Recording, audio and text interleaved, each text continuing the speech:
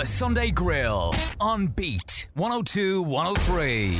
My first guest this morning is a photographer, a food blogger, and now an author. You might be one of the almost 60,000 people who follow Lily Forberg on her Instagram account, which is full of her family recipes and insights into her day-to-day life. Now Lily has released a cookbook. It's called Lily's Family Favourites, and she joins me on the Sunday Grill this morning with more details. You're very welcome, Lily. Thank you so much for having me. How is everything going? You've had a very exciting pandemic experience in one way, haven't you? Oh, for us, it's been absolutely amazing. I know hasn't been amazing for a lot of people, but for us, it's been absolutely amazing. Everything has changed with the book, with Instagram, because people were at home. They were all cooking my recipes, and I think it's through that I got the book done. So that's mad. I think that's so true. And so many other things as well. Like you've had a house move and everything. Yes, so I forgot about that. Yeah, we also moved house over the summer. So yeah, not stressful forgot about at that. all. We got a dog. A lot. There you go. I tried scrolling through your Instagram to see when you first posted a food recipe. I just couldn't do it. I couldn't get down that far. Can you remember what that first recipe was? I think it was, I actually tried scrolling myself. I think it was probably some sort of a healthier muffin for my son when he was a baby, and he's 9 now. So it was a long time ago. It was when Instagram was just starting out. I just kind of started putting pictures up and people were asking me for the recipe. So that's how it all started. And it's mad because I've always known your name. Like I think my friend had a 21st birthday photo shoot with you back in the day. Yeah, I think everyone had a 21st birthday photo shoot with me back in the day, back in the Bebo days. Yes, exactly. That seemed to have been the thing. So where did food come in? Because you do band shoots and fashion editorials. So how do you fit the food in as well? I think food is just my life. It's my love. Like I've always loved food, but I think it's really since my son was born, I tried to make like healthier version recipes for him. So so he could hold like little muffins or oat bars. And it's really since Instagram started as well. It's to do with that. And I love always kind of sharing bits from my life and my family, small bits. So once I started that and sharing his food, people kind of asked me for the recipes. And it was from that. And I guess because I'm a photographer as well, I love shooting it. So I don't know if my stuff is much different to anybody else's household. I'm just a normal mom. I'm not a chef. I'm not a cook. I just cook for my family, and I think that's what people loved seeing, just normal recipes. I totally agree with you because I think the first thing that I made from your Instagram and that I make regularly is your sweet and sour chicken. And I was, you know the way you usually have to go to a supermarket to go and buy your rice vinegar and things that you don't have. Yeah. And I bet you had everything at home. Everything. The ketchup, the brown sugar, the apple cider vinegar, because at one stage I was drinking that every day. I just gave up on that. And you could use any vinegar. It doesn't have to be that one. It could be any of them. Exactly. Whatever I think you have. Really grabbed a hold of something there, that it wasn't stressful and you didn't have to go and find all these things. I just try to simplify everything because for me, it shouldn't be stressful. It should just be simple. And especially at the time when I was starting out, all that kind of cooking, I had a baby, so I had no time to go shopping. I just had to do simple. And that's all I can do. I can't do anything complicated. So I just share that. And like your knowledge though, like I never thought that soy and honey would go so well together, for example. Like is your food knowledge coming from somewhere, from your mum, for example? Or Yes, I think it's coming from my mum. My mum always cooked from scratch as I was growing up, and she always showed me how to do stuff. I remember she showed me, I wrote about that in my book as well. She showed me how to make a pasta sauce. That's actually my first memory of her showing me something. She showed me how to make a tomato sauce, and there was nothing ready, if you get me. It was just real tomatoes, chopped up garlic, just from real food, just how to make amazing restaurant quality food from normal real food that you have at home. Wow, I think pasta is the first thing I made when I was a teenager, and I remember being so disappointed because it was pasta with some mozzarella thrown on top, and I was like, this isn't like the restaurants. So you had a good person to look up to. You're originally from Israel, is that right? Yes, that's right. Yeah. Is that an influence in your food? I guess it probably is because I love falafel.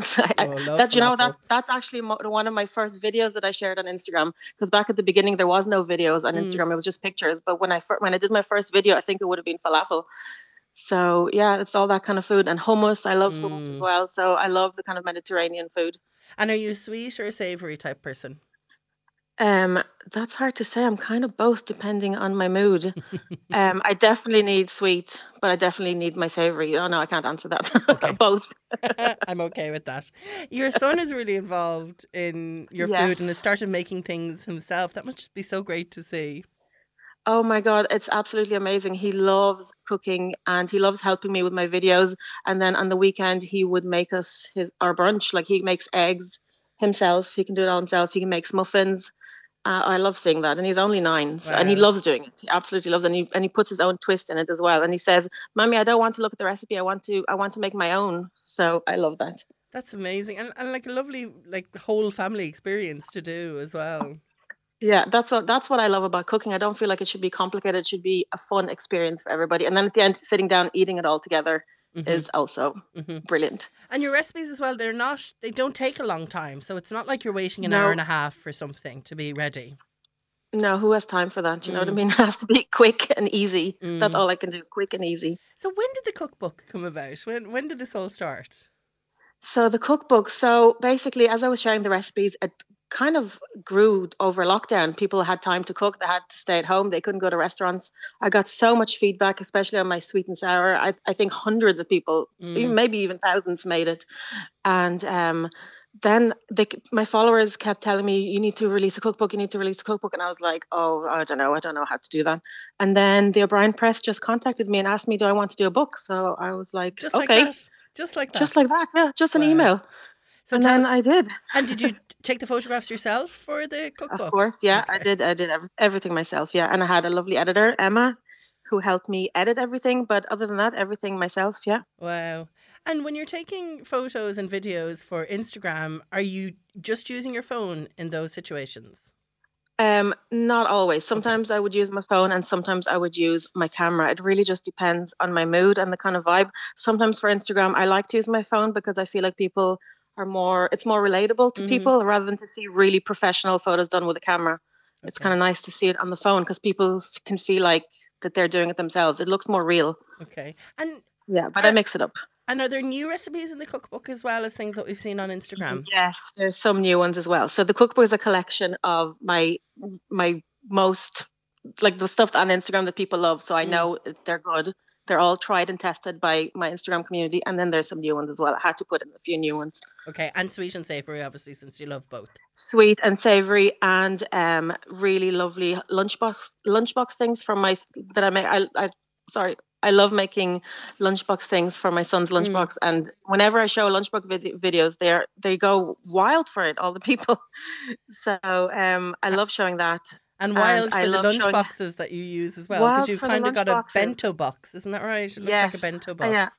Yeah. yeah. I love doing the little bento boxes because it's not like one big thing. It's little. It's like Mm, kind of like a pick and mix thing for the lunchbox. So it's like a little muffin or some hummus, like that way, kind of mix and match. hmm. And do you have a favourite recipe in your book? So I mentioned that already. My sweet and sour, I think, is probably my favorite. Hmm. I think because so many people make it, and also it's what I'd order when I order takeaway, and Me I too. actually think it tastes better than a takeaway. And is it And something that you do regularly in your house as well? yeah, and you know what? I use my book every day, my own book, which I think is absolutely mad. Oh, I that's can't even brilliant. believe that it's actually happening. I have my book on my counter, and I use my own recipes, which is amazing to me and Yeah, mad, lovely. surreal, really surreal. And Lily, is your Instagram experience mostly a positive one? To me, it is 100% a positive one. Oh, that's I brilliant. probably would have gotten the odd weird comment, Mm. but nothing like to the extent of, "Oh, this lunchbox looks gross." That's probably the only thing that I would have gotten. Okay. TikTok now is much worse. I've started Oh, sharing is on it? TikTok, and that's oh yeah. I'm Oh, you so have to have disappointed to hear that. I thought that TikTok oh was a yeah. lovely positive space. No, no, no, no, no, no, no, no, no, Okay, all no. right. You have to have thick skin to be on TikTok because people just say whatever is in their head. Wow. Okay, so maybe stick to Instagram where you've got a Yeah, but with me again, lovely group. it's just about it's just about the lunchbox. So they would say, "Oh, this sandwich looks gross." So it's nothing that way. It's nothing too serious with Yeah. the kind of stuff Yeah, that they're I not being share. nasty. Yeah, I'm glad to hear Yeah, that. Well, look, yeah. congratulations. As I said, you've such lovely things on your Instagram and Thank they you. look gorgeous and they taste gorgeous.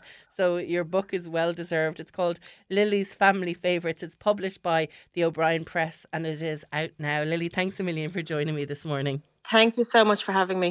The Sunday Grill on Beat 102 103. Well, my next guest is an improv coach who is using his skills to help people who may have lost their communication skills thanks to the pandemic.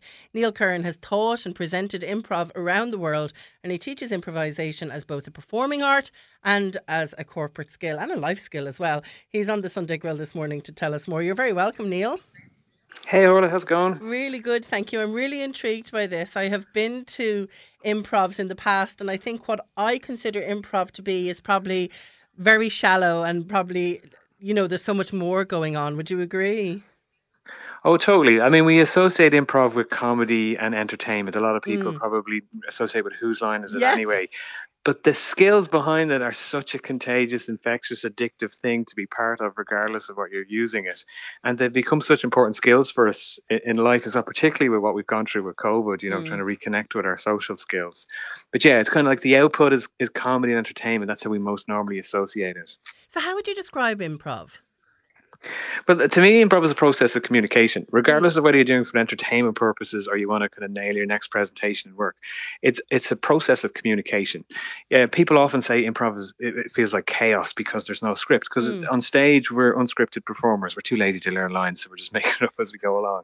But essentially, we're still operating within a structure because your show might be 20 minutes, half an hour long. So you have a structure to operate in, and you're tapping into creativity. If you're performing on stage with other people, you're leveraging those people as resources. And that process of communication is us discovering, well, who are our characters? What's the story about? And what's happening? What's their relationship? So you're using, non-verbal communication skills. You're obviously using your language and your dialogue and things like how you feel in the moment, your emotions. You're using all of those things to kind of form the big picture, form the story, and in turn pass that to your audience. That's really interesting. Do you think there is someone like, I'd say Barack Obama would have been great at improv, for example. That very affable, charming person who's a great communicator. Yeah. Is that an example of someone who improvises in every conversation?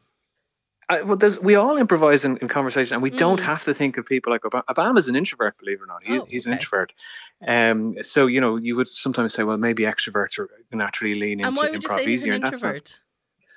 And well, he's a known introvert, so he does internet. But when we think of introvert, extrovert, it's a bit like a scale. Like I would consider myself in some situations to have introvert tendencies, in other situations I would have extrovert tendencies. So where most of us are actually ambiverts. Yeah, I'm definitely an ambivert.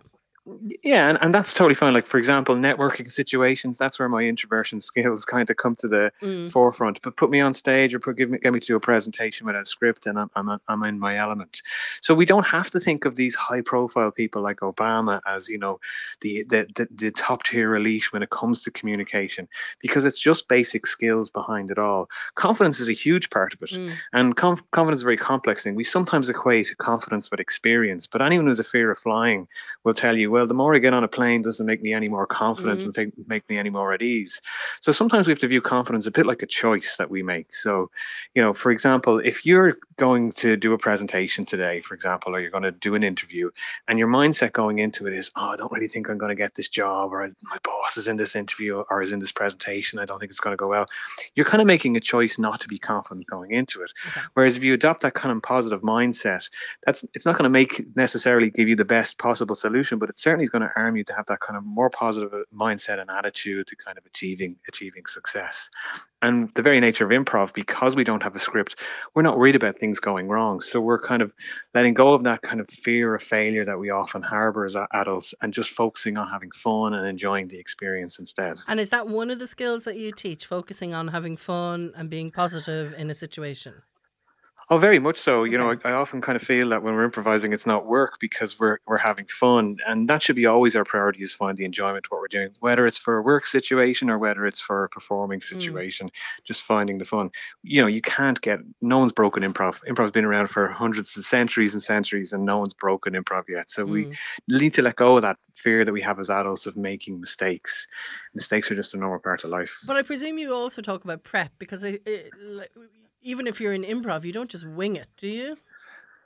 Well, actually, even the term wing it doesn't even mean improv, because wing it comes from the theatre days when actors would have somebody at the Mm, side of the stage feeding them their lines. So no, we genuinely, when we go out on stage, when I go on stage, I have no prep done. I actually do okay. a show where I take an audience member who has no improv experience and I make them my co-star in the show. So Oh, there's the no way I could panic. plan that. Okay. Um, so one person's panic is another person's excitement. So we genuinely don't prep, and that's okay, because our relationship as adults with preparation comes from how we're educated. Like in school, you're treated like a Mm, filing cabinet. The teacher throws information at you. You have to remember it and regurgitate it in an exam. But like when we become adults and we go into work, that approach to preparing and planning for meetings, for presentations, doesn't necessarily feed us the same way. So we have to think of prep in a totally different way. Like if you take something like presenting, presenting, when you prepare for a presentation, you're not learning off your presentation by heart. mm, So you're prepping it in a different way. So structure becomes very important. okay. From an improv perspective, we can still reach our A game by not having any prep done and stepping out on stage. So what can we take from that experience and map it to our personal or professional lives? Okay. So let's talk about the pandemic and how it has changed some people's communication skills. Have you seen this? Oh, totally. I mean, the pandemic reset nearly everyone's social skills. We were out of practice with social skills. Yes, we were surrounded by by close friends, and certainly family. Mm, But when we had to re-engage in society, our ability to re-engage at the level we were at before the pandemic was somewhat skewed. In fact, studies showed that some extroverts were really struggling re-engaging in society because they were out of practice. Introverts not so much, because introverts were kind of used to, not necessarily engaging socially at mm, the same level as extroverts. But extroverts, when I started doing my classes again in person after the pandemic, people who would consider themselves extroverts said they really struggled making eye contact with strangers. So okay. small little things like that. And of course, no one tells you this, so we kind of would start saying, "What's happened to me? What's going on?" So we have to give an allowance for that kind of reconnection God, with it's funny you society. say that because I haven't had anyone in studio for a really long time. And I have noticed that, we're quite in close quarters whenever there's someone in here. And that eye contact is weird for me. And it's something I would be so used to in the past, you know? Isn't it? And it's so funny, like such a Yeah. simple thing we take for granted, yet we'd forgotten how to do it. Yeah. So, how does improvisation help with those sort of skills then, especially for people who maybe aren't, the pandemic changed their lives, changed them seeing people. Maybe they're working from home and, can turn their screen off and don't have to really engage. Yeah, I mean, this might sound like a bit of a flippant comment, but I often think when we're learning improv, it's teaching us to not care about what we think other people think of us, because Okay. we're We very could all do concerned with with how that. we're perceived. Hmm. We definitely could do with that. So if you think about the image of us on our screens during the pandemic, we had our pajamas on from the bottom down and the top up, the makeup's done, and the shirt. We didn't care what people couldn't see. Mm. So improv teaches us, not to care about, and the important thing is what we think other people think of us. But most people, we're so obsessed with ourselves, we don't care about anyone else. But in our own head, we think that everyone's focused on us. So improv teaches us to just let go of that. And as we get used to that idea, we realize it frees up a lot of our brain power and our energy. Stress, worry, anxiety take up so much of our mind space. Hmm. And once we're able to let go of that, it frees us up to be kind of tap into our best self. So when you think about communicating, so if I'm going to a meeting, if I'm presenting, whatever it may be it online or in person, if I'm not concerned with things that are kind of irrational fears, irrational thoughts, it allows me to just focus on being my best self. What's delivering value here? What do I need to do? As opposed to saying to myself, "Oh God, Orl is on and Orl is my boss. What's she going to think of me?" Or those things. I have to blur out my background because maybe the kids had all the toys out on the previous Mm. night. All those things that are just so irrelevant. And then taking that a step further, maybe with those people who are used to working from home, but then have to go and take part in social lives.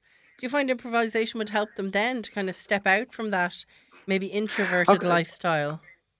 Completely. I mean, improv itself, what I find from my own classes is that friendships form in those classes in ways that people wouldn't normally meet. Mm. So it helps in their social skills directly there. But I often hear that from previous students that, they've got more wholesome friendships. Some people feel more comfortable dating. They're now more proactive on the dating scene, things like that. So it definitely enhances our social skills. Again, it comes back to not caring about what we think other people think of us. That's Mm. such a lift off our shoulders. But yeah, it's a lovely thing. One of the nice things about learning improv is that whether it's a hobby or a skill for somebody, is that you're meeting people from all walks of life. If someone's into sport, you're generally going to meet sporty people at sporting events. But with improv, you've got people from all backgrounds, hugely diverse, all ages, all different professions. So you're getting to meet and kind of hang out with people that you may not necessarily meet throughout your day to day, and that again is such a lovely experience. Yeah, really interesting stuff. You can go onto Neil's website if you want to check out some of the courses if you're interested in seeing how improv could help your communication skills. Lowerthetone.com, but you're all over social media, aren't you? Sure, I've nothing better to be doing to What? myself. Sure. That's why all my They friends are in the are. improv world. There you go. Instagram storying like there's no tomorrow. Is it Lower the Tone on your social media platforms or Neil Curran that we're searching for? No, very originally, I'm just called Improv Neil on all the grams Well, I'm and the glad I Twitters and all that. asked. It was Brilliant, the best Neil. I could do. Thanks a Improv million. Neil. That was so interesting. And best of luck with everything. Thanks a million, Orla. The Sunday Grill on Beat 102 103. It's the Sunday Grill here on Beat 102 and 103, and Special Forces Ultimate Hell Week returned to RTE this week with some great representation from the southeast, including Aoife O'Sullivan, who's a secondary school teacher from County Bushford, and she's on the phone this morning. Hiya, Aoife.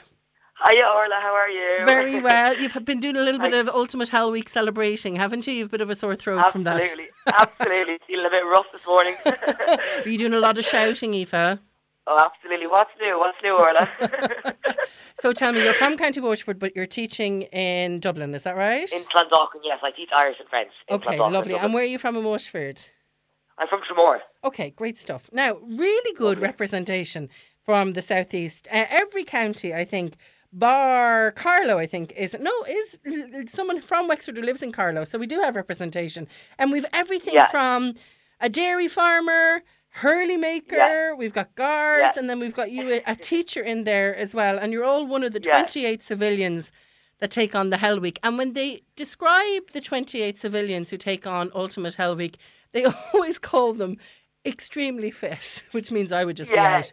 Are you extremely fit, Aoife? Yeah. But I mean, like, the physical element is one side to it, but I mean, like, you know, it takes its toll on just every single part of you. You know, like, it was the toughest thing I've ever done in my whole life. Until anyone's actually done the show and been there, people don't realise, like, just how insane it is. Like, I know people are like, oh, you're hardly in on the front line in Iraq, you know? But I mean, the minute you get there, you actually just feel like you're in a different world. I'll never forget the experience. It was absolutely insane. Now, it was a long time ago, was it, the experience itself? It was, yeah. We're waiting almost a year to see this, you know? So it just kept getting postponed because of COVID or whatever. But you know what? It's going to be so worth the wait. Like, it's an unbelievable series. And, like, all the other recruits were just incredible, you know? They're just all incredible people. And there's actually another girl from Waterford, Clara Hogan, who did the show with me as well.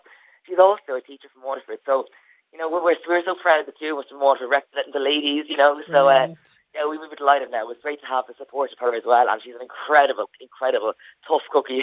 So tell us about yourself then, Aoife. What is it that makes you the candidate to take on Ultimate Hell Week? Like, what do you do in your day-to-day life apart from teaching that? Well, are you the extremely fit person they would expect? Well, to be honest, when I told my friends I did it, like, everyone was like, that show was made for you. People weren't surprised, you know. They were like, literally, that show is you written all over. And why is that? I don't know. I guess I love the insanity of it all, you know. Like, for me, when I was watching the last two series, like, watching that for me was just making me really excited. I was like, oh my God, I would love to be them, you know. And then, like, I think an ad popped up online for an application, and I was like, oh my God, I have to sign up for this. And it's actually what kept me going through COVID. Okay. I was training for this show all during COVID, so, you know, it was brilliant to have that goal to work towards, you know. And I mean, the training was fairly brutal. I was training for months and months of preparation. And what sort of stuff were you doing to train? Oh, I was getting up at like 3 a.m, going out running in Dublin, on the streets. Not the safest, but I mean, look, has to be done. And then when I was down in Tremor, I was doing, like, I hate the cold, I hate heights. I was going out swimming in the sea, swimming like 3, 4, 5 times a week in the freezing cold. I'm terrified of heights as well, and even like jumping off the Gillamine in Tremor was terrifying me, you know. And many a day, like, I'd go out to the Gillamine and, like, I'd freeze at the diving board. It sounds pathetic, but I wouldn't be able to jump in because I was so terrified. And I was like, oh my God, how am I going to get through this? But look, eventually, you know, I got used to the cold. And I remember there was one day, I kind of tried to stay away from Tramore Beach, to be honest, because like you look a bit like a lunatic running in and out of the water, you know, going off funny again. So, because people didn't know what I was training for, you know, so I used to go to Garrett Beach, and you know, I'd be running along the sea, I'm running by the beach, and then I'd throw myself into the water, get up, go running again, you know. Must look like an absolute fruitcake, to be honest. But is this the sort of stuff that you would have done before you decided to take part in No, Ulster? Like, were you a no. triathlete or anything like that? No. Oh. But, I mean, I was always into sport when I was younger. I was into, you know, football, athletics, and I do CrossFit now. I train at CrossFit Waterford. Okay. So, I mean, So you it's are kind of an very extreme fit, sport. are you? Yeah, I like to keep fit anyway. Sport is a huge part of my life. Okay. And, you know, the CrossFit is quite extreme as well in certain ways. You know, you push your body. You really do push your body. So I'm well used to pushing myself. You know, I enjoy. I think it's incredible what the human body can do. You know, when you push yourself that much, you know, we're all capable of so much more than we think. We just have to push ourselves at extra limits, you know. I've heard it's not just about being physically fit; it's about being emotionally and psychologically fit as well. Were you even able to prepare for something like that? No, like the thing is, like, you know, you think you're prepared, and I had a coach, brilliant coach, Shane Elliott, from across the Waterford. I would have been lost without him. You know, he gave me guidance. He was telling me what to do. We were trying to work on the mental element of things, you know. But like, you can't really prepare yourself for that, in my opinion. You're either mentally able for it or you're not. You know, the kind of way you can't really train that, in my opinion. But I mean, like the DS, they're insane. Like they target every little part of your body is just like in bits, you know. Like I remember I came home from the show and I was battered. I'm not sure if you saw the photos, but my legs were black and blue. I was battered. People thought it was in a car crash, like. And then as well, like the lack of sleep, the sleep deprivation is the worst. Oh so my it's god, constant, just constant. Yeah. You see, I just go. There is no stopping. And I remember I don't think I slept for maybe the first 2 or 3 days. Because I remember I was just so in bits on the first night. We get about an hour and a half sleep most nights. But I mean, like, it's so hard to sleep. And even when you are sleeping, you have to get up and kind of go patrolling around. People have to take turns and patrol the barracks. Oh, like, it was just insanity. And the lack of sleep alone just messes with your head. You know, like, I was hallucinating when I was there. So you're delighted you did it, are you? Yeah. And I mean, it was the craziest, most mental. It was just insane, but I mean, it was the best thing I've ever done in my whole life. Really? You know what I mean? Yeah, it was incredible. You know, like the experiences we shared with the people there. I mean, like, you know, it just brought everyone so close. We just felt like a family. You know, it was just like, it was unbelievable. And I think the sleep deprivation was probably the worst, though. You know, because like every part of you was just in agony. I remember jumping off a bridge. I'm terrified of heights as it is. I jumped off the bridge. I jumped off the bridge wrong and belly flopped from quite a large height. Okay. And I hit the water. Oh my god, all the pain was excruciating. I hit the water and I thought I'd broken several ribs. Wow. I was so lucky that I didn't break any bones. I mean, several people like cracked ribs. One girl cracked her sternum. Another guy broke several ribs, and he was telling me last night that the cartilage came away from the bone. Like crazy stuff. Okay. Yeah. Madness. I mean. But what did you learn about yourself, Aoife? Like, what have you taken from that week? Just that, to be honest, that like I'm able to push myself so much more than I can. I never thought I'd be able to do all that kind of stuff and no sleep, you know. And I suppose, you know, it just makes you a stronger, kind of better person. I think, you know, if you're able to put yourself through that pain and hardship, you know, everything in my life now just seems easier. You know, even like simple things like when I'm walking home with loads of bags of shopping, you know, I'm like, this is nothing, you know, I put myself through way worse. I've jumped off a bridge. I think I could just take on things. I don't moan as much, you know. I'm like, whatever, I've done way worse than this, you know. I've been through hell. Yeah. So now I kind of approach things and things just seem easier, you know, if that makes sense. Was there a day in the week, though, that you did think this is too much? Because you've just said the word hell. That is the ultimate. And that's why it's called Ultimate Hell Week. To be honest, Orla, on day 2, right, so basically, I got a bit of negative attention from the DS from the start. You know, I went with the makeup done, you know, had the glitter on the eyes, and I kind of wore a big, like, puffy vintage jacket. So I kind of stuck out like a sore thumb, right? Okay. And the DS targeted that, and they really picked on that. And they kept picking on me. And on the second day, they made me orderly sergeant. And I mean, I hadn't slept a wink at this stage. You know, I was hallucinating, I was in bits, I was in agony. And if you're made orderly sergeant, basically you're in charge of the whole group. You're in charge of giving instructions. And I mean, I was absolutely awful. Like the DS were telling me instructions that I was meant to like tell to the group, and so they were going in one ear at the other, you know. And I was just in a different world, and I made an absolute shambles of the job. And on day 2, we had to do a challenge called Scratch, which is basically it's like imagine a massive swamp of muck, and when you stand in the muck, you sink down, and like you're sinking down like up to your knees. We had to crawl on our stomachs, like dragging our hands and body through the muck. We also had like a bag of sand in our back, maybe about 30 kilos. And I mean, once that got wet, that was a dead body weight, you know. And that was probably the toughest thing I've ever done in my whole life. It went on for hours and hours and hours. I would be done. I would be at home drinking a hot chocolate at that stage. And I mean, like, I think I looked to the side at one stage, and like one girl was crying as she was crawling, you know, and then you have the DS screaming, you know. They're like, "Go on, take off your armband now, take off your armband now, you know, there's a nice hot cup of tea waiting for you there." They're constantly torturing you. I mean, that was probably the toughest thing I've ever done in my whole life. And that was only day 2? That was only day 2, and that was the day I was made orderly sergeant. And then after the challenge, I was just in bits, and I remember we were told to bring an extra pair of runners to that event, right? And didn't I lose everyone's runners? I forgot to bring the runners back. We got back to the dorms, and the DS committee was like, right, number 19, tell everyone to put their runners on or something like that. And I was like, oh my God, where's the runners? Where's the runners? Oh, stop. Oh, listen. And, like, even they're insane. And like, even say you might be on the way to an event, right? And you're like, Dad, I get to have a bit of sleep now on the bus. And then the DS would like, right, whoever closes their eyes is getting kicked home. So you'd have to like look at the DS in the eyes. You weren't even allowed to shut your eyes at times. You know, that's just another way of torturing us, you know? Yeah, torture. Torture is the right word, it sounds like. But look, what was your torture and Ultimate Hell Week is our entertainment, and it's on every Thursday at 9:30. The first one is just done. You can watch it on the RT player, and then next Thursday at 9:30. You can't tell us how you did or anything, but look, it sounds like you had a phenomenal experience. So congratulations, and enjoy the next 5 weeks with your students as they're watching you on the television. And you know what? I just want to say one thing. Yeah.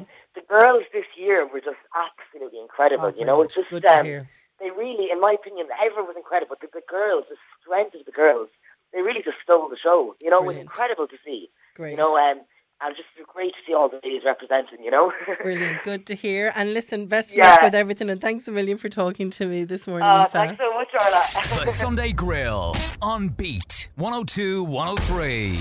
It's a Sunday morning here on Beat 102 and 103, and you are listening to the Sunday Grill. Well, let's head to Carlow, where my next guest is producing a stand-up comedy fundraiser for Carlow Pride. It's on May 7th, and Shannon Bassau-Gall is going to tell us more about that. From Carlow, aren't you? You're not a blow-in. Yeah, I am.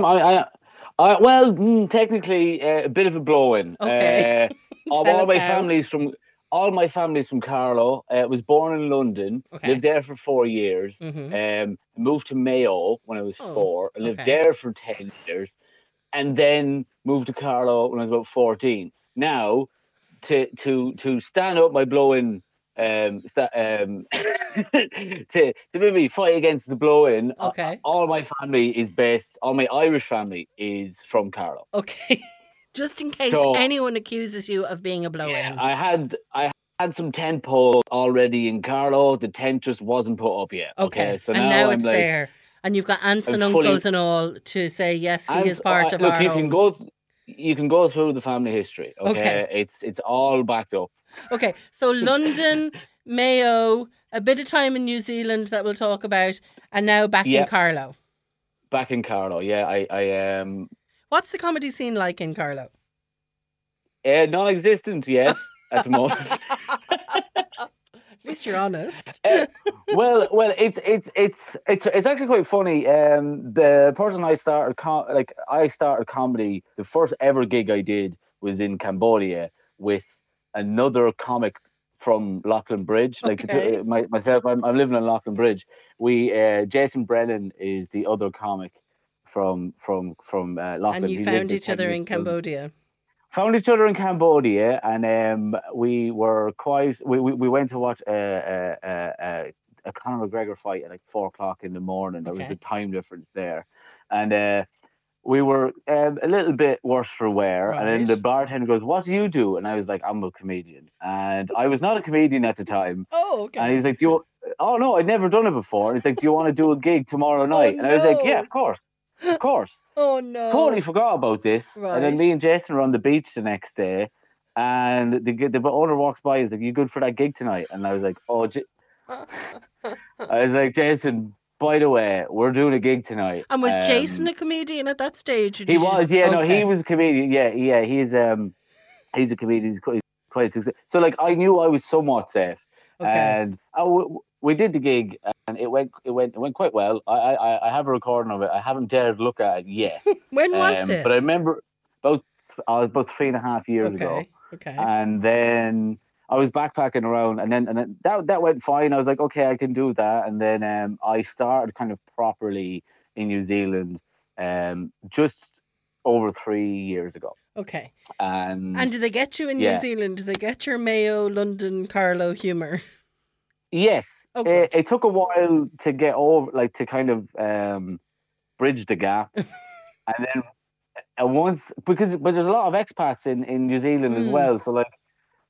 Like I ended up, a friend of mine from Scotland ended up being in New Zealand as well. We kind of toured all around New Wow. Zealand, Okay. do Irish and Scottish shows to like expats, and we do some places, and you wouldn't hear a Kiwi voice in the audience. You'd all be like, Okay. "Oh, how are you getting on?" And you'd be like, "Jesus, where am I?" Like, you know what I mean? Yeah, I get you. And it was great. Like so that was really good, and they got me. And when I came back to Ireland, I actually found doing stand up a lot easier because I don't have to translate what I'm saying in my head Totally. direct. There was like not so much of a delay, but there was like, okay, I can't say it like this. I can't do this expression. I have to kind of filter it through. And I have found that it's been much more. Totally. Like even your Cambodia story of being on the beach and someone saying, "Are you ready for the gig?" is such an Irish story, you know? I think if you told Yeah. that to an American, they just wouldn't get why that's funny, you know? No, So there is that an was- Irish humour there. So are you back before or after during the pandemic? When did So you come back? I was away for all of the pandemic. Okay, so you were in New Zealand, were you? I was in New Zealand, Okay. and we got a little bit of it. We had like 2 major lockdowns. Okay, yeah, and it was very well managed in New Zealand, wasn't it? It was well managed, and as a friend of mine said, is like it has nothing to do with the fact that they're one of the furthest countries away Yes. from everything else. Totally. They got a bit of a head start. They saw it coming for a while, so they were able to prep. Yeah. But you were kind of stuck then, were you? You couldn't come home or anything? We were pretty much stuck there, which in a way, like it was good because like for me personally, it was good because it was one of the only places for a while that stand up was happening in the world. Of course, And yeah, you didn't have to do any Zoom events. no, I dodged them so hard. Good stuff. I heard horror stories from them. I know some people have had good times doing those, but I wasn't ready to put myself through that. No. So we were out doing live events, and like it was just after the lockdown. It was a real burst on the scene. Everyone just wanted to get out of the house, and it was amazing for me. For like 2 or 3 months, every single show was sold out. Brilliant. Even shows that you maybe get like 6 or 7 people, like we had to turn people away. Okay, great. And because there was lots of really talented comedians who came back just for the Fringe Festival, they got stuck in New Zealand and couldn't go anywhere. Okay. So you're touring with people who were like are like amazing professional comedians, and they're all stuck into one country. So you're getting to gig next to these people, Brilliant. learn off these people. Like the best work experience ever. It was, yeah, it was. So then you came home. Then I came home in just November, late November last year. Of 2021. Okay, so of 2021. As you said, Yeah. a completely different vibe when it comes to comedy where you are now in Loughlin Bridge, but you are holding a event on May the 7th for Yep. Stand Up for Pride, you're calling it. It's So, in aid of Carlow it's- Pride Festival. it's in all proceeds are in aid of Okay, the and we've Carlow had the Pride lads Festival. who've organised Carlow Pride in here. I think, God, it was well before the pandemic. But when it comes to having a good time, they know how to organise a good Exactly. event, don't they? Exactly. No, they absolutely smashed it, and I was very proud to see what they did. Oh, they're amazing. You Yeah. know, it was great to see it because like. Obviously, the event was great. Like they had like 3,500 people. It's one of the biggest community events I think there's ever been in Carlow. It was brilliant, and not gonna lie, I was like, I'm kind of sad I'm not part of that. So from a very selfish reason, I was like, I'm gonna do a fundraiser for it, and I want to be part of it. But it's we're doing it because like I want to help out. We want to like. Totally. But it want to help out the fundraiser, but also help out the festival, but also bring something different to Carlow as well. And like we're looking to like because I think there's been like the Tommy Tiernan and all those have played individual, but there isn't really a kind of a gap in between that where people can turn up and laugh and almost like have an audience that are used to going out to see stand up and see something that they haven't seen before. Yeah, exactly. And that's what happens in towns around the southeast. You know, a comedian will come to a hotel or something and you'll go to see that because the event is on. Whereas what you're doing is it's almost like a little festival in one night. You have 6 acts and you're the MC, isn't that right? Yeah. We have 6 acts, 6 amazing acts. Simon O'Keefe, the headliner, he's made like multiple appearances at the Vodafone Festival. He's a writer on the Clear History show on RTE. Okay. And I just a couple of weeks ago he was supporting Joanne McNally at Vicar Brilliant. Street. Good stuff. And the rest of the acts are amazing. So it's going to be a great night. Yeah. Good stuff. Well, it's on Saturday, May the 7th in Scraggs Alley. Wow. That's just bringing me back to my youth, Scraggs Alley. On Tullow it's our Street. biggest. Scraggs Alley is our biggest landmark. It's bigger than the Dolmen, I'll tell you that. Like. It is. I agree with you. Doors are from 7. You need to go onto Eventbrite if you want to get some tickets, and if you search for stand up for Pride tickets, you'll find it there on Eventbrite. It looks like a great night, Shannon. And what a way to get involved in Carlow Pride. Now that you're only back a few months, you can say that you're involved in it. Yeah, and I just want to give a shout out to all the organisers who've helped me kind of with getting this together, and they've been amazing with facilitating stuff for getting the night together. And just in terms of the tickets, you can get the tickets on Eventbrite. Also, if you can, also Carlow Pride will be posting stuff about it at Carlow Pride Fest. They're on Twitter, Facebook, Instagram. There'll be a ticket link on my own Instagram at SBG Comedy. So that's Sierra Bravo Golf. I had to look it up. Not gonna lie. Well done. I'm not gonna lie. Yeah, I did. That was a lot of research. And as well, people, if they want to donate but can't make it on the night, there is a donation link on the Eventbrite. So if you can't make it but want to give a little bit something, there will be. There is a link for that, so you can donate whatever they can afford. And for every Ireland's favourite event, we do have a raffle on the night as well. Okay. Look, you can't have an event without a raffle. That is true. That is true. And I think, it's going to be a great one. It's going to be a great one. Good stuff. Great. Yeah. And as you said, proceeds to Carlow Pride Festival, and you can check out their Facebook as well to see what they're doing this summer for Carlow Pride as well. It was a huge event back in July 2019, and of course a bit scuppered with the pandemic after that. But I'm sure they're intending to be back with a bang this summer, are they? Yeah, it's gonna be a great one. Again, it's gonna be a big one. I think like everyone, again, any events that hasn't been on for the last 2 years, people are really chomping at the bit to get out. And I think everyone, even producers and people who put in festivals together, are trying to really make something special for people. Because we've been kind of locked off for the last couple of years. Brilliant. Well, look, I'll make you do the phonetics again. Tell people how to get onto your Instagram. That's probably the best place to get all the details. So it is. Oh, you're gonna make me do it again. Yeah, just in case. S for Sierra. Oh yeah, thank you. You're backing me up now. B. Bravo. What's B Bravo. again? Bravo. Oh God, I already forgot. Yeah. G. Comedy. What's the G in the phonetic terms though? Golf. Golf. Well done. Okay, so SBG comedy. I kept saying SB. I got SBG, and I go S Sierra Bravo Foxtrot, and I know that's wrong.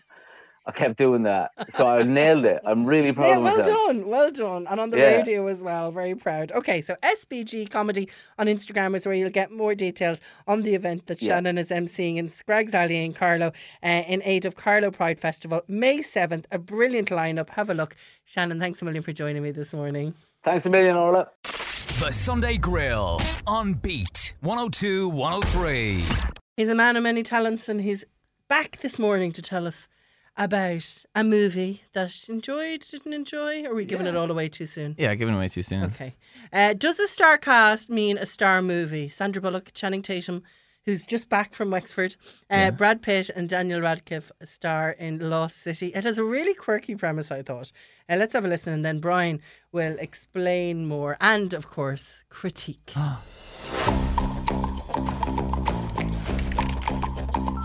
Listen, Loretta, we need you to promote your new book on the Lost City. You can't spend your life in the bathtub drinking Chardonnay with ice. Ladies and gentlemen, the world's sexiest cover model, Dash McMahon! You do know you're not Dash, right? Dash is a character I made up. Dash! Oh my God. Oh, crap. Miss Sage, I enjoyed your book about the Lost City, and I believe you're the one who can help me find its treasure. I have to respectfully decline. I'm afraid I must insist. Unchain me! That's your seatbelt. Oh no. Loretta Sage is missing. I'm gonna rescue her. I just want her to think of me as more than a cover model. Let's start living dangerously. Alan, what are you doing here? We're here to save you. I'm certified CPR, I'm certified CrossFit. I have snacks. After them!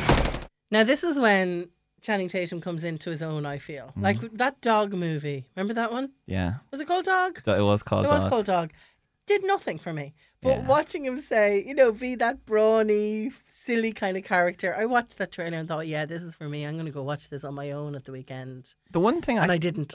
The one thing I think about Channing Tatum is, and I feel like it's something that people don't really notice. First of all, like, obviously he's my identical spitting image. Like, people mistake us the whole time. Height, that's figure, the whole thing. everything. When he was in Wexford, I was actually just in Wexford that day. Is all it was. Yeah, you and that meerkat. Yeah, see, I was going around topless because the sun was out. So that's people. It happens all the time, Orla. So don't worry about it. It was a really miserable day. You know me. I'll take off my top at any occasion. True. But I think he's one of the most versatile actors going because, like, okay, he's a great comedy actor, obviously, from like whatever, like this. But also like 21 Jump Street, 22 Jump Street, hilarious. And even in the Lego movies and stuff, he's only in it for a short little minute, but he's still funny, like, But then he's in like Magic Mike and like Step Up and stuff, and he's like a proper kind of... I forgot he was a brilliant dancer, which is his kind of primary talent. That's where he kind of started, yeah.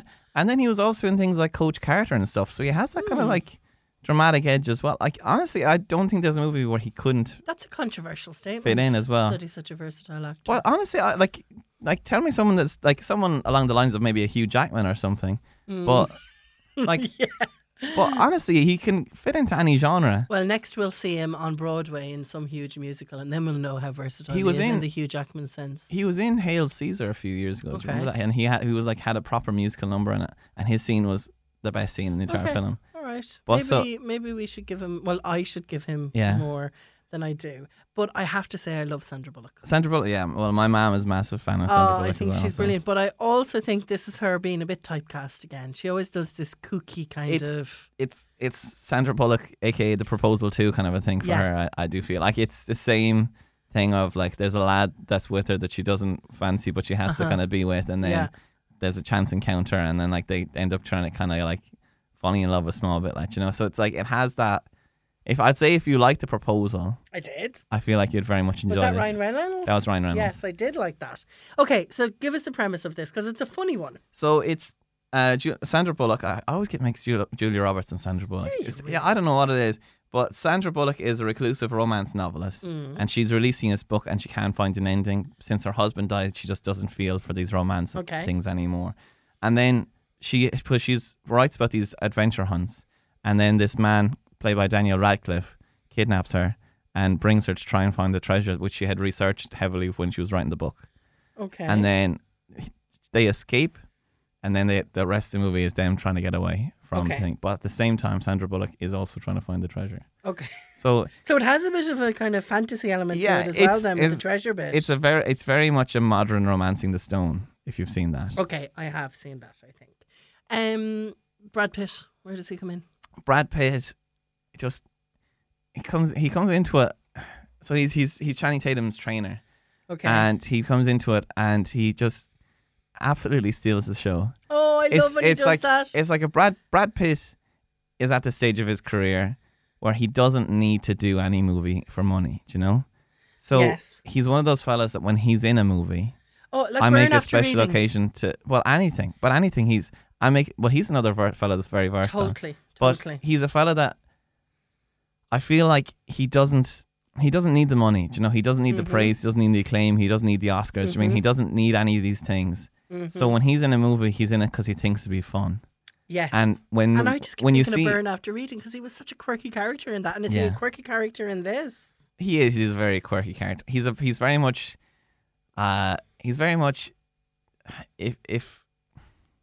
If you're trying to describe a Dreamboat type character, like he's like reciting poetry and everything. Okay. Like, it's like almost a joke how much of the perfect man essentially he is, like, you know. Okay. Which I think is hilarious, but it's just one of those things that if you see someone like a Brad Pitt just appearing in a movie, like he was in Deadpool 2 as well for like a second, you know. And like it's one of those things that when he's in a movie, or like there's other actors as well that might just appear as a smaller role.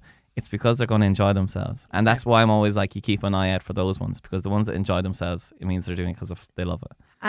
Do you follow by any chance a guy who does the glam bots at the Grammys and the Oscars? Yeah, I've seen that. His Brad Pitt one is brilliant. I haven't seen the Brad Pitt one. Again, it's real Brad just thinking, I'm Brad Pitt. Yeah. I'm just going to really enjoy this. And when he comes along, you think, oh, this isn't going to go well, and it's just brilliant. Yeah, have a look at it. I think his name is Cole Walliser or something like that. He was on TikTok, but he's completely the thing to have at all these galas and everything. Yeah, it's brilliant. Let's quickly talk about Daniel Radcliffe as well. The menacing billionaire. Yeah. Well, see, Daniel Radcliffe is another one of those fellas that Daniel Radcliffe does not need money. Do you know? No, true. And the stuff he's been doing over the last couple of years, weirdest movies you've seen. And he's just, some work, some don't. Some of the, but like he's just happy. Like he's gonna be Weird Al in the Weird Al biopic. Like, you know? Okay, great. And if you've seen like behind the scene photos, it looks like he's just wearing a Halloween costume. Do you know? Okay. And it's just so funny that like. They're all incredibly, I suppose, versatile actors, like, you know, so they can have the dramatic, but they can also have the completely stupid elements as well, like, you know. And he's one of those fellas that he does come off as a fella that's just kind of a bit unhinged, you know. And I feel like Daniel Radcliffe, he really sells it, like, you know. So it's a very fun movie. You've had a smile on your face throughout this review, so an enjoyable movie as well as a fun one. It really, because it like has the Romancing the Stone vibe. I really feel like it's the first movie I've seen in ages like you could fit into like an 80s movie type category. Do you know what I mean? People are always like, how come they don't make more movies? It does feel like kind of an 80s movie, do you know? Okay. And it is funny. There's scenes that are genuinely funny. Okay, I really like the sound of this. I think I'm going to go and see it before I go and see the movie I've been looking forward to all year. You know what it is, The Unbearable Weight of Mass Talent. Is that next week you're going to review that for me? Yeah, next week. Good stuff. I got you. But in the meantime, Lost City, how many black puddings? I mean, okay, you're going to be like, what? I'm going to give it like a 7, right? But it's a fun 7. It's not like a bland 7. It's not like it's passable. It's a 7 of, like, if it's on Netflix and you're like, what will I watch? You're like, oh, that's fun. I'll throw that on. I'll watch that again. Yeah, it's bad. Like, it's nothing going to change the world on, like, it's not going to be like any movie other than a great time, do you know? Okay. And I feel like you need those movies as well. Totally. And those are my kind of favourite movies. Definitely. So I would, need a great time. I definitely do. 7 black puddings out of 10. It is out in cinemas as we speak. It is called Lost City, with those big hitters that are Sandra Bullock, Channing Tatum, Daniel Radcliffe and Brad Pitt. Like, it's a really like a big cast in there. Yeah, it really is kind of out of nowhere as well. And like the I've never heard of the directors or anything before this, so it's like, okay, yeah, we'll let's try it. And he liked it, and he's going now. Goodbye. Good. Bye. The Sunday Grill on Beat 102 103.